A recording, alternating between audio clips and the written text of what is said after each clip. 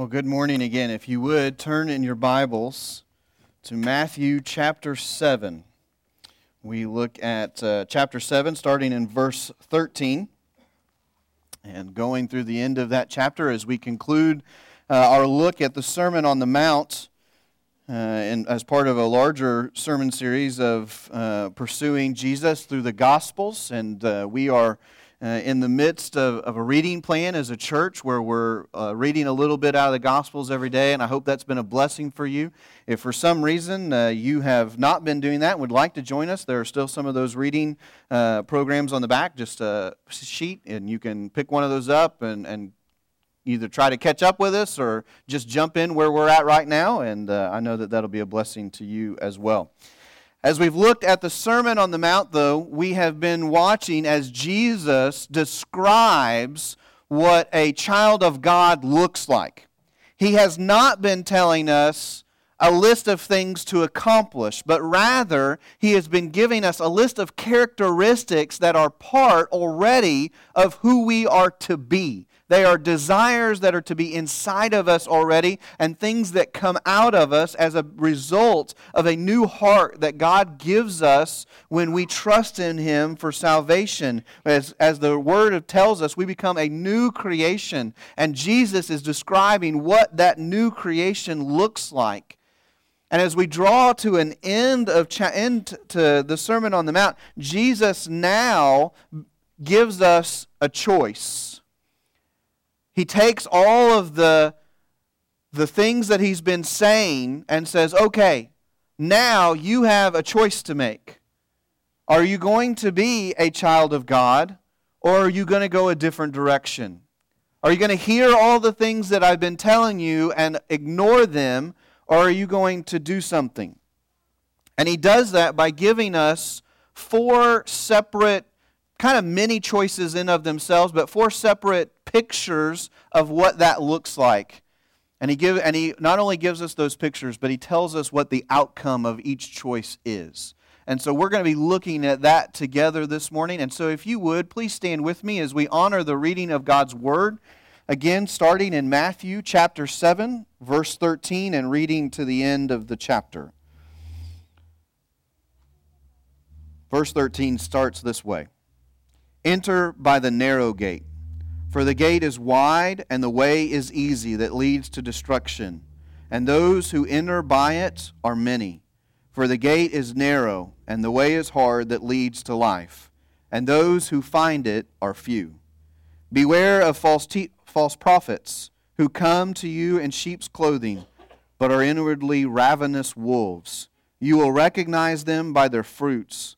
Are grapes gathered from thorn bushes or figs from thistles?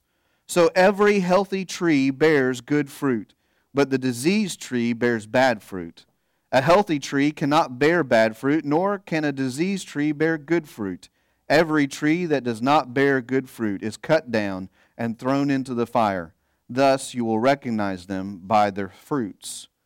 Not everyone who says to me, Lord, Lord, will enter the kingdom of heaven, but the one who does the will of my Father who is in heaven.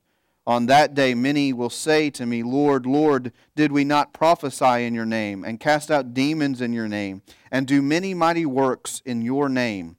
And I will declare to them, I never knew you. Depart from me, you workers of lawlessness.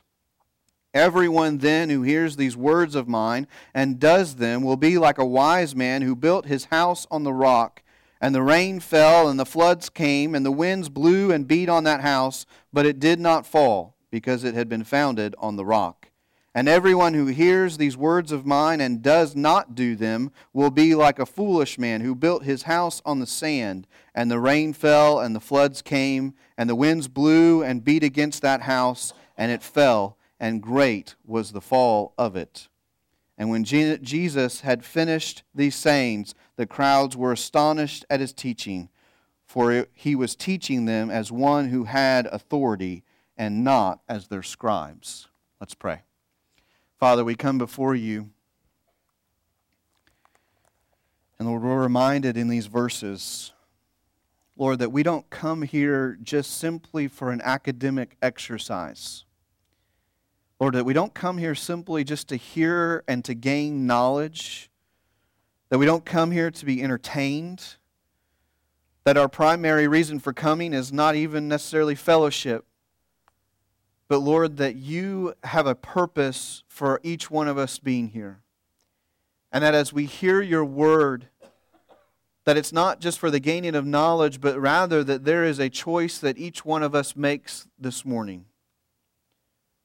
A choice of what we will do with Jesus Christ. Of what we will do with what He has commanded of us. Father, I pray this morning that you would open your word to us. Lord, that it would penetrate our heart, that it would be like a scalpel that would tear out and precisely cut those exact portions of our lives that need not be there, that would free bondages from sin and allow us to live the life that you've called us to live, a life of abundance in you. Father, thank you again for all that you do and all that you are doing. We pray this in the holy name of Jesus Christ. Amen. Thank you. You can be seated. As I said, Jesus, as we come to the end of the Sermon on the Mount, Jesus is looking to now bring us to a point of decision. Like any good sermon, really, you go through and there's lots of things to learn and lots of things to grab hold of, but at the end, we should come to a point of decision where we have to make some choices, or a choice.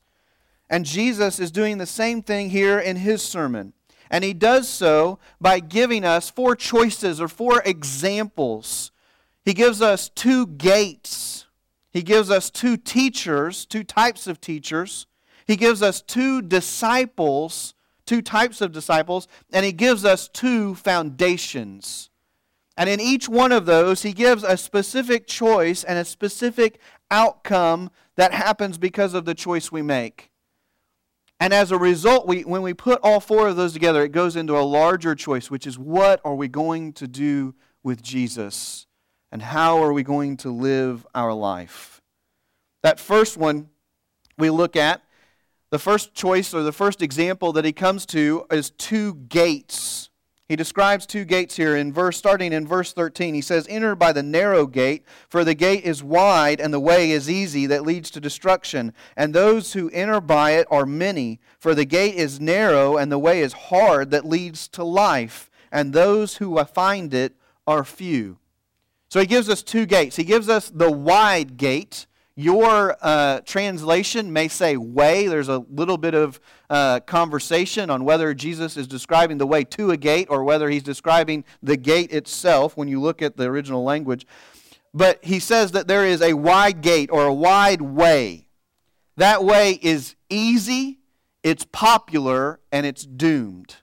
It's easy because the way to the wide gate, the way through the wide way, all you have to do is be yourself. All you have to do is just do what you've always done.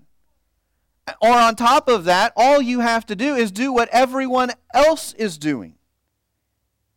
And if you just do that, then you will find your way to the wide gate no problem. It is a super highway. And as long as you stay in your lanes and go the direction you're going, you'll have no problem finding the wide gate. It's easy. No fuss, no muss. It's also popular. Because it's so easy, it's popular. This is a common theme in all of humanity, that we like what is easy. We like what is the least amount of work for us. My daughter, I need to share all of the sermon illustrations I can from her because she's going to get to an age where I can't do this anymore. But my daughter is learning how to crawl. But she hates it because it's a lot of work. Like she has to army crawl. She hasn't figured out the knees up thing yet. And she wants to chase the cat so bad. And she army crawls and doesn't get very far. But she's figured out that if she holds on to mom and dad's hands, she can walk, and it's much faster and it's much easier. And she will, even though she knows how to crawl and be mobile in herself, she would rather sit and cry and wait for us to come do something for her. It's human nature for us to pursue the easy. And so it is the way to the wide gate is a popular thing. Not only that, but there's a problem. The wide gate may be easy. The wide gate may be popular, but the wide gate and the way that it leads is doomed. He says that it is the way to destruction. Why? Because we understand in Scripture that we are sinful people, that we all make mistakes. That's not a hard thing for us to comprehend. Even if you don't know anything about the Bible, even if you have never had any dealings with Scripture or with God or with Jesus, have nothing want to do with it, it is not hard for us to understand that we have all made mistakes and that mistakes have consequences. Consequences here on earth depend on the level of mistake you've done. If you break a rule of your parents, there's a consequence. Maybe you get grounded. Maybe you get something taken away. Maybe it's a little more serious than that. But there's a consequence. If you break the law, there's a consequence for that. If you steal something, or if you murder someone, or if you do something even crazier than that, there's a consequence to that.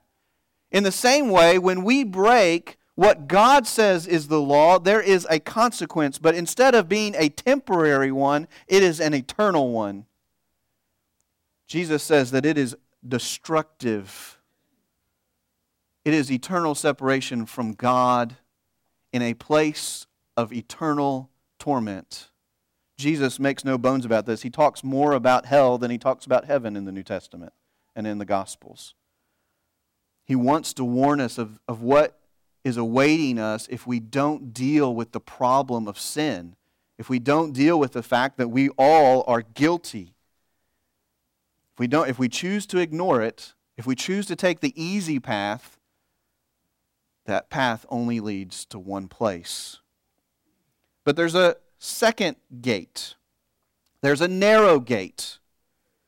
The narrow gate is a little bit different. It says in verse 14, the narrow gate is narrow and the way is hard that leads to life, and those who find it are few. The narrow gate, in contrast to the wide gate, is difficult, it's elusive, and it is eternal. It is eternal. It's difficult because it requires us to admit some things and to do some things that are contrary to ourselves. It requires us to admit that we are wrong. We don't like doing that. It requires us to admit that we're not perfect. Even though we understand mentally that we all make mistakes, we don't like to admit that we're guilty of those mistakes. You just have to look at a child for this. How many times have you seen a child do something incredibly wrong? They steal, or they punch their sibling, or they lie, and you ask them, who did this? I mean, they could have a broken jar beside them. They could have the jelly all over their hands and their face. And you could say, who did this? And a child will say, not me. I don't know who did it. The cat, yeah. I don't know who did it. Right? We've all experienced that. We've all seen it. We are the same way. We know we make mistakes. We know that we do things that are wrong. And yet when God says, who did this? Our first choice is to say it was somebody else. If you don't believe me, go back to Genesis. In Genesis, God finds Adam and Eve after they've ate of the fruit, the original sin, and he says, who did this? And Adam's first inclination is to say, it's the woman who you made me. And when he asked Eve who did this, her first inclination is to say, it was the snake. We love to pass the buck. And so to admit that we have actually made a mistake, that we have sinned, is a difficult thing. Not only that, but we look at the way that God calls us to live after that, and we see difficult things. He calls us to forgive. and to forgive in an unconditional way. That's hard. That's incredibly difficult. He calls us to love our enemies and to serve them. It's not easy. He calls us to fellowship together in a thing called church and to love one another and to serve one another. Church is not always easy. It brings great joy and great fellowship at times, but there are other times that church is hard. He calls us to do difficult things. And because of that, the narrow gate is elusive. Many do not find it.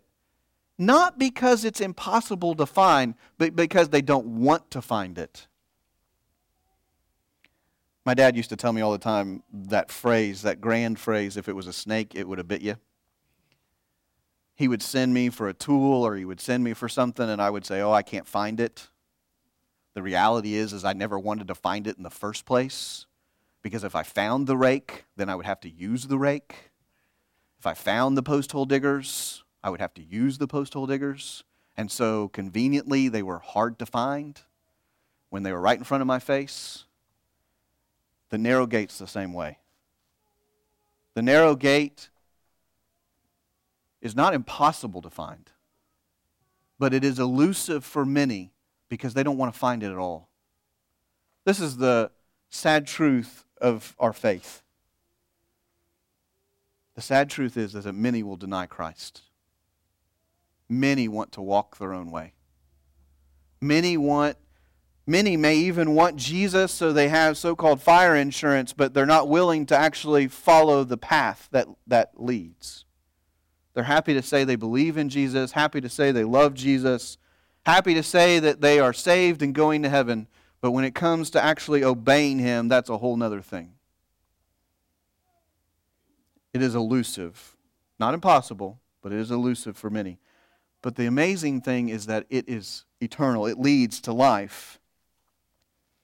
He says, for the gate is narrow and the way is hard that leads to life. Jesus tells us that He has called us into life abundantly. That when we follow this hard way, that what we will find is so much greater than anything the world has to offer. I love Shadrach, Meshach, and Abednego. You have these three guys who are in Babylon. Some of you are thinking VeggieTales. Just stop.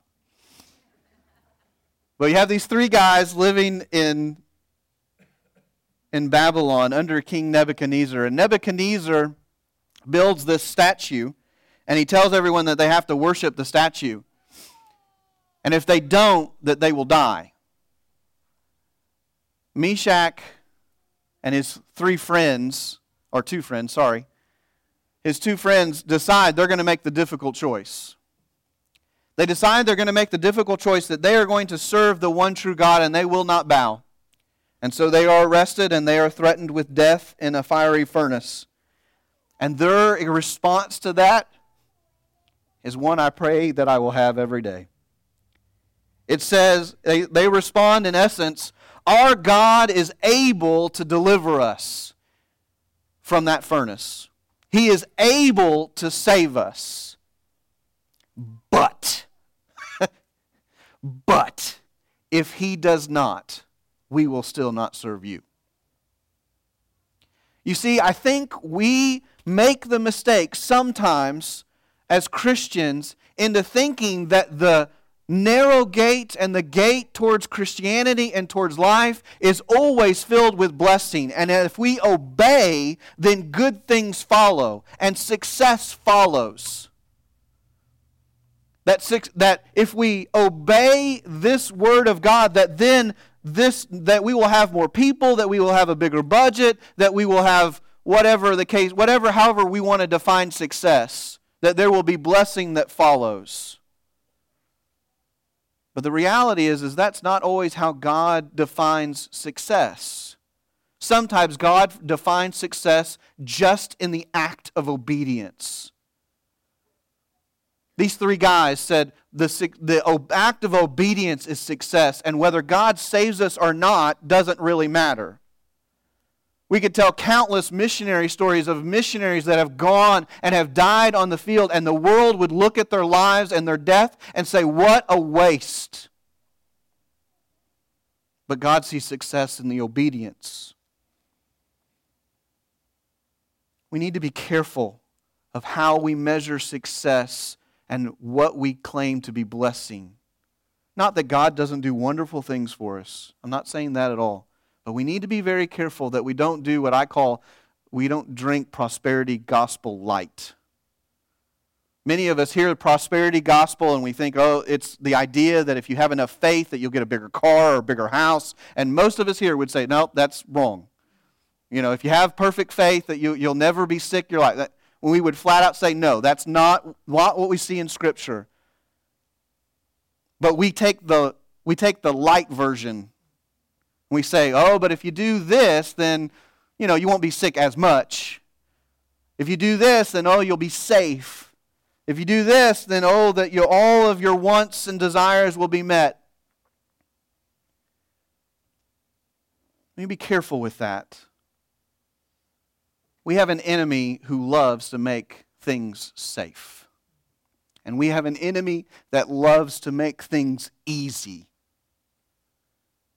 And he is he is the God of the wide road, God little g. He is the God of the wide road, of the wide gate. And he makes things as easy as possible to take us the wrong direction. So we need to be aware. We need to be aware of what's going on. Again, not that God doesn't bless, not that God doesn't care for his children. But we need to make sure that we're defining success and we're defining blessing as God defines them, not as the world defines it. So we have the wide gate and the narrow gate. Which way will we take? They both have extreme consequences. What's the second choice? Second choice is two teachers. Two teachers.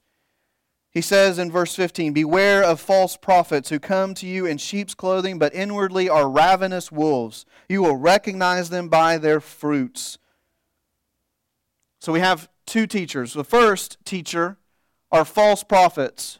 They are wolves, they are bad fruit, and their teaching leads to death, not only for them, but those who follow them.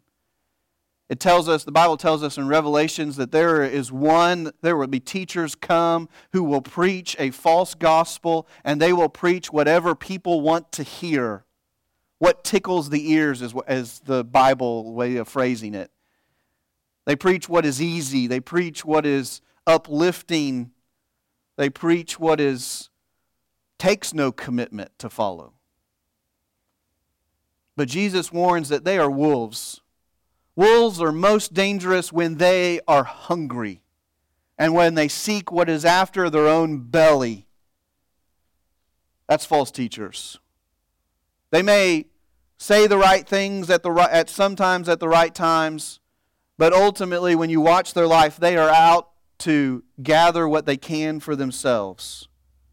And when you watch their life carefully, you start to observe bad fruit. They do not produce healthy disciples. They do not produce self-control, joy, hope. None of that is evident in them. And Jesus warns that they themselves and those that follow them have one conclusion. In verse 19 it says, every tree that does not bear good fruit is cut down and thrown into the fire. A very ominous warning for those that would attempt to take the gospel and use it for their own good, for their own selfish desires. A very ominous warning for those that would follow them. On the other hand, there is the true teacher. The true teacher. We don't see it so much here, but it's easy to contrast the false prophets with the one good teacher. In John chapter 10, Jesus describes himself as a good shepherd. A good shepherd. That he watches over the flock that has been given to them, and they know his voice, and they know how to follow him at wherever he leads them. and that He loves them to the point that He lays down His life for them. And we think of that, and we think of the cross, and rightfully so, but I don't think we often take in the entire grandeur of what is happening there. That the God of all the universe, who has created all things, who is worthy of all worship, of every angel, of every tongue on earth, who had all the riches of heaven, stepped into flesh, suffered in ways that we suffer, and lived innocently so that He may voluntarily and innocently lay down His life for us. That is the Good Shepherd. And the Good Shepherd, the true teacher, produces good fruit. He produces good disciples, healthy, mature disciples who bear good fruit themselves, hope and joy and self-control and the rest. And He produces life. He produces life, and life eternal. And so we must ask ourselves in this kind of second choice, who are we going to follow? Who are we going to follow? Will we follow those who simply make it easy on us, are easy to listen to, are easy to go and to be entertained? Or will we listen to the true teacher, the Good Shepherd? And though His teachings sometimes are hard, His words produce life. Third choice, two types of disciples. We see in verse 24, everyone then who hears these words of mine and does them will be like a wise man who built his house on the rock, and the winds blew and beat on that house, but it did not fall because it had been founded on the rock. And everyone who hears these words of mine and does not do them will be like the foolish man who built his house on the sand, and the rain fell, and the floods came, and the winds blew and beat against that house, and it fell, and great was the fall of it. If you would, turn really quickly over to Matthew, just a little bit farther in Matthew, to Matthew 25. I want to read to you another passage where Jesus says something very similar. Matthew chapter 25, verse 31. He says, when the Son of Man comes in His glory and the angels with Him, He will sit on His glorious throne. Before Him will be gathered all the nations, and He will separate people one from another as a shepherd separates the sheep from the goats. And He will place the sheep on His right, but the goats on His left. Then the King will say to those on His right, come, you who are blessed by my Father, inherit the kingdom prepared from you for the foundation of the world. For I was hungry, and you gave me food. I was thirsty, and you gave me drink. I was a stranger, and you welcomed me. I was naked, and you clothed me. I was sick, and you visited me. And I was in prison, and you came to me. Then the righteous will answer Him, saying, Lord, when did we see you hungry and feed you, or thirsty and give you drink? And when did we see you a stranger and welcome you, or naked and clothe you? When did we see you sick or in prison and visit you? And the King will answer them, truly, I say to you, as you did it to one of the least of these my brothers, you did it to me. And then He will say to those on the left, depart from me, you cursed, into eternal fire prepared for the devil and his angels. For I was hungry, and you gave me no food. I was thirsty, and you gave me no drink. I was a stranger, and you did not welcome me. Naked, and you did not clothe me. Sick and in prison, and you did not visit me. And then they also will answer, saying, Lord, when did we see you hungry or thirsty or a stranger or naked or sick or in prison and did not minister to you? And then He will answer them, saying, truly I say to you, as you did not do it to one of the least of these, you did not do it to me. And these will go away into eternal punishment, but the righteous into eternal life. Two types of disciples. You have, in both cases, you have those who will stand before the Lord and say, Lord, Lord. And yet there are some who will go into eternity of paradise, and you have others that go into eternal doom. This is probably some of the most terrifying passages in all of Scripture. They should at times trouble us. We should reckon with them. We should ask questions like, who am I? There are two disciples, though. There are the religious. They are the blind, the proud, and the cursed. They are blind. Jesus says, you didn't do these things. And they say, when did we see you? And they completely missed everyone. They completely missed every opportunity that they had around them to minister. Or they did it on their terms. Why are they blind? Because they were never His to begin with. They're blind because they don't have the descriptors that Jesus has talked about through the rest of the Sermon on the Mount.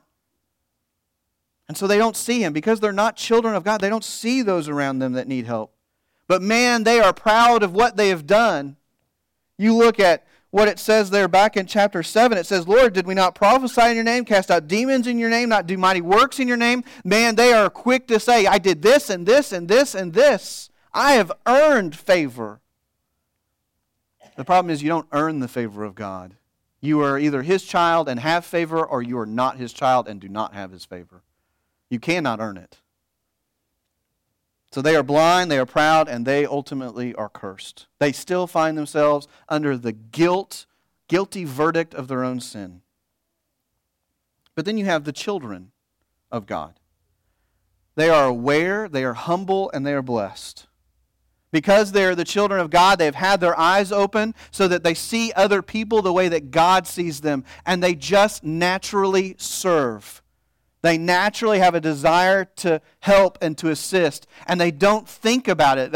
I love when He says, you've done this and this and this, and they're like, when did we do that? Like it doesn't even dawn on them because it's just ingrained in who they are. They're humble. They don't brag about what they've done. They don't point to things and say, this is what I've accomplished, and this is what I've accomplished, and this is what I've accomplished. They simply say, I'm yours. My hope is in you, Jesus. My salvation is in you, Jesus. And because they are His children, they are blessed. They are blessed. So I was thinking through this,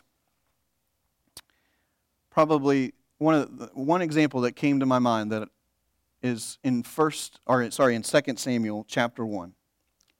2 Samuel chapter 1, you have kind of an interesting story. In 2 Samuel chapter 1, you have this guy who comes to King David, or David. David's not king yet, actually. And he comes to David and he says, I saw Saul on the field of battle, and Saul was injured, and Saul begged me to kill him. And so I've killed Saul, and I've taken the crown, and now I've come to give you the crown. You're the king. The interesting thing is it's a lie. If you go back to the last chapter of 1 Samuel, right before it, what you find out is that Saul killed himself. That Saul knew that the battle was coming upon him, and Saul didn't want someone else to kill him, so Saul had killed himself. So what had actually happened is this guy had been running from the battle, and he had stumbled across Saul's body, and he found the crown laying there and grabbed the crown and then took it to David, thinking that if he brought the crown to David and told David, I killed Saul, that he would gain favor with David. What he did instead was that he made it clear he didn't know David at all. He didn't know David at all. You see, David trusted in God. David had been anointed as a teenager to become the next king. But David did not try to claim kingship. He did not try to force his way into kingship, but rather he trusted that God would place him there in due time. And he respected Saul. In fact, he loved Saul's brother, or Saul's son. Saul's son, Jonathan, was his best friend, and he wanted what was best for Jonathan. And he didn't know how this was going to work out. He's like, he didn't want Jonathan to die. He didn't know how he was going to become king, but he trusted God in it. So when this guy, and he had opportunities to do just that. He had opportunities to kill Saul. And he said, no, that's the God's anointed. I'm not going to do that. God will make me king when it's time. And so when this guy runs up to him and says, and he thinks, hey, I'm going to gain favor with the king. He's going to make me a general. I'm going to be rich. And he runs up to David and he says, hey, I killed Saul for you, and here's his crown. He proves that he doesn't know David at all. He doesn't know the future king at all. David's response, by the way, first is mourning. He grieves over the loss of Saul and Jonathan. His second thing is to say, how dare you touch the king's anointed? And the guy is actually executed on the spot for a lie, for a desire to find favor. Those that come to Jesus, and say, Lord, Lord, did we not prophesy in your name? Did we not cast out demons in your name? Did we not do mighty works in your name? It's not that what they had done was bad. It's what they had done it in their own power, for their own sake, that they may find favor with a king. And what they did instead was prove that they don't know the king at all. They had gone their own way and done their own thing and tried to make their own ministry rather than doing that which God would have them to do. Rather than doing it out of a heart of a child of God. We need to struggle with these verses and ask, do I come to Jesus seeking my own will? Do I come to Jesus seeking favor because of the things that I've done? Do I come to Jesus thinking that somehow I can earn something by doing good things? Or do I come to Jesus knowing that He's the only one that can save me, and then out of that I will do whatever He asks me to do? I'll go where He wants me to go. We need to struggle with these things and know that as we do, that God gives grace and mercy for those that seek Him. Last choice. We have two foundations. Two foundations. Everyone then who hears these words of mine and does them will be like a wise man who built his house on the rock. And the rain fell, and the floods came, and the winds blew and beat on that house, but it did not fall, because it had been founded on the rock. And everyone who hears these words of mine and does not do them will be like a foolish man who built his house on the sand, and the rain fell, and the floods came, and the winds blew and beat against that house, and it fell, and great was the fall. Two foundations. The first foundation is the sand. The sand is easy, it is unstable, and it leaves things in ruins. The word there for sand, when we go back and look at the actual word that Jesus looks to, it's not picturing sand like a beach. Like in my mind, when I read this verse, that's usually where my brain goes. Like you're building on a beach. That's not really what it's talking about. It's talking about loose earth that was often found in the valley. It was in the low places. And so when he talks about building on the sand, he's talking about building on the loose earth that's in the valley. And building in the valley was easy. Building in the valley means you didn't have to take the lumber anywhere. Building in the valley means that you were close to the water source. Building in the valley means that you were close to the crops that you might plant. Building in the valley seemed good. It seemed like a good idea. It's way easier to build on the loose earth than to build on the rock. But the problem is that loose earth, that sand, is unstable. Not only is it unstable, but it is in a horrible location. And the first rule of real estate is location, location, location. Because the problem with the valley is also where the river's at. And when it rains, all of the water comes to the valley. And the river goes up. And there's nothing to protect your house at that point. It's going down. And it's taking everything with it. It's not just destroying your house, it is wiping it off the face of the earth. Oh, it's easier. It's easier to build there. It's easier maybe even to live there. But it doesn't produce much good when the storm comes. The second foundation is the rock. The rock is higher up. The rock is on the side of the mountain. It's on the side of the cliff. It means that you're going to have to haul materials up there, and it's going to be a little bit difficult, more difficult in building it.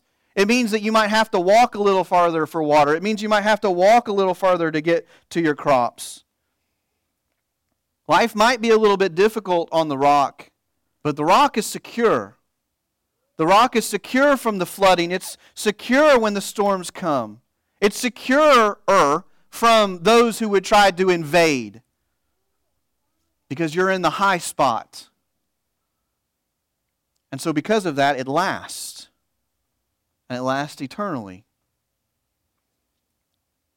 Jesus makes the same comparison to His words. He says, if you hear my words and do not do them, that's easier. It's easier to hear the Word of God and to not do anything with it. It's easy to read the Bible and then just treat it like a textbook and lay it down and walk away from it. And to never change. To never let it impact how you live. That's easy. The problem is that when the storm comes, where do you go? You see, in the middle of the storm is not the time to find shelter. In the middle of the storm is not the time to figure out what you need to do. Because by the time the storm comes, it's too late. I had a mentor that used to tell me, the middle of the storms of life is not a good time to figure out if you know how to pray or not. The middle of the storms in life, that's not a good time to figure out where that verse really is. You need to know Him before that. Then you can weather the storm well. Doesn't mean that God doesn't sometimes use storms to get us to those places, but it is so much better for us if we know it beforehand. If we've heard the words of God and then we've done it beforehand. We've built well beforehand so that when the storms of life come, we are better able to manage them, better able to guide ourselves through or to follow His guidance through them. So again, we're left with a choice. Will we build in the easy spots, or will we build in the hard spot? Will we build on the rock? Will we obey His word, or will we ignore it? 4 choices. 2 gates, 2 teachers to follow, 2 types of disciples to be, 2 foundations to build our life upon. And it all leads to one decision. What are you going to do with Jesus? And how are you going to live your life in that? Those that heard the Sermon on the Mount have an interesting response. It says in verse 29, and when Jesus finished these sayings, the crowds were astonished at His teaching. They were astonished at His teaching. They had made their choice. They thought He was really neat. They thought He spoke really well. They really liked His analogies.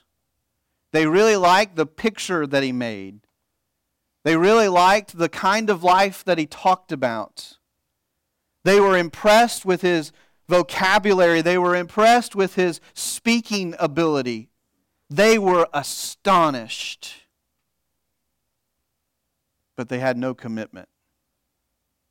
We're going to see later in our reading in John, Jesus has taught the Sermon on the Mount. He has performed all these miracles. But when it's time to make a decision, all the people leave Him.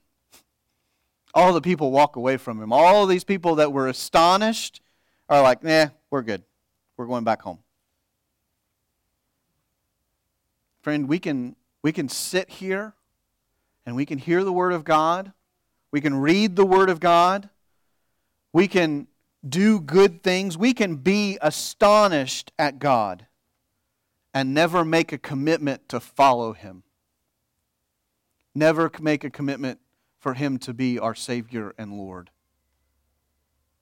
And at the end of the day, we come to the Lord and His throne and we say, Lord, Lord, didn't I follow You? Didn't I do this? Didn't I do this? Didn't I do this? And He says, I never knew you. The crowd made their decision that day. Many of them. And many of them said, I'll take the easy way. So the question comes to us. What will be your decision with all that he says in the Sermon on the Mount? What will be your decision on Jesus Christ? Will you hear his words and say, I'm going to follow him? He is God in flesh, just as he claimed to be. He lived a perfect life, just as he claimed he would. He died for me, and now I am going to make him my Lord, and I'm going to follow him in everything that I do. I'm going to allow him to run before me and allow him to run my life. To hear his word, and not just to simply make it academic, but to make it a part of my heart and then to act upon it.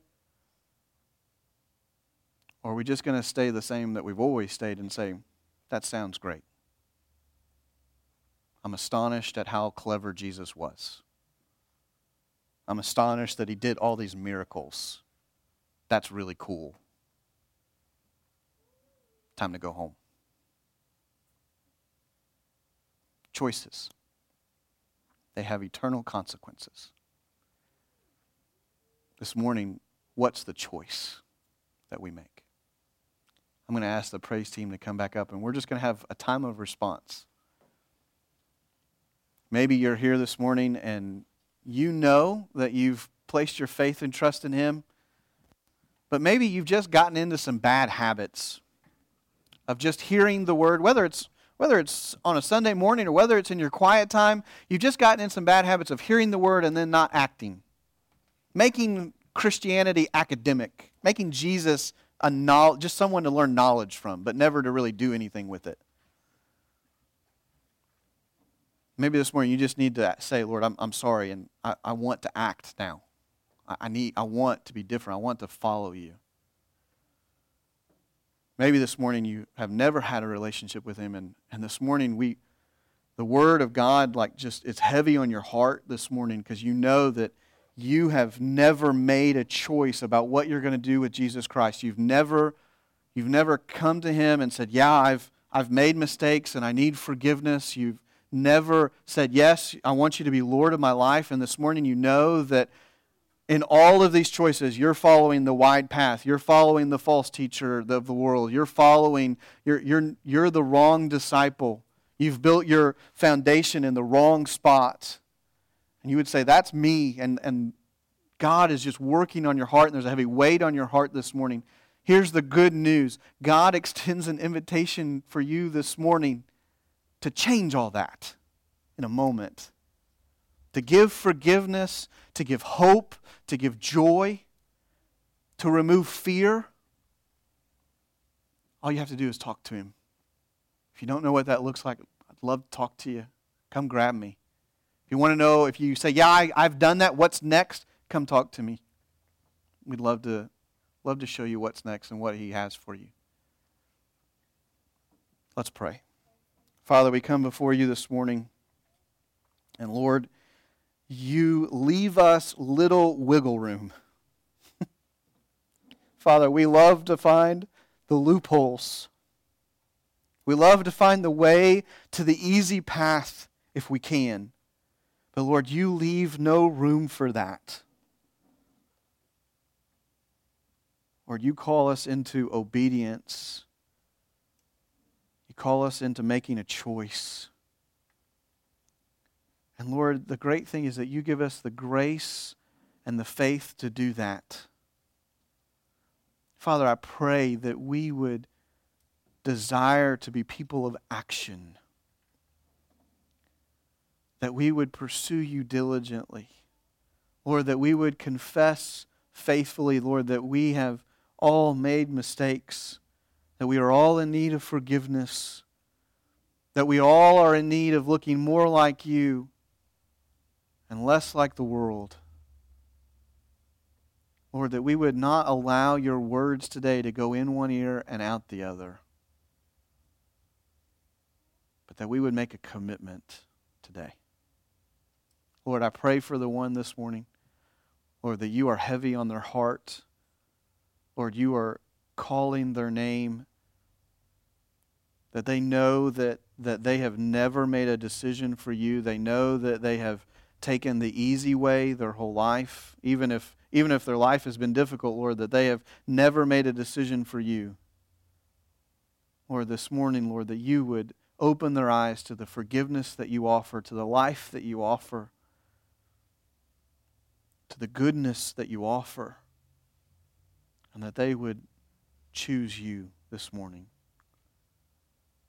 Father, we pray this in the beautiful name of Jesus Christ. Amen. This morning you can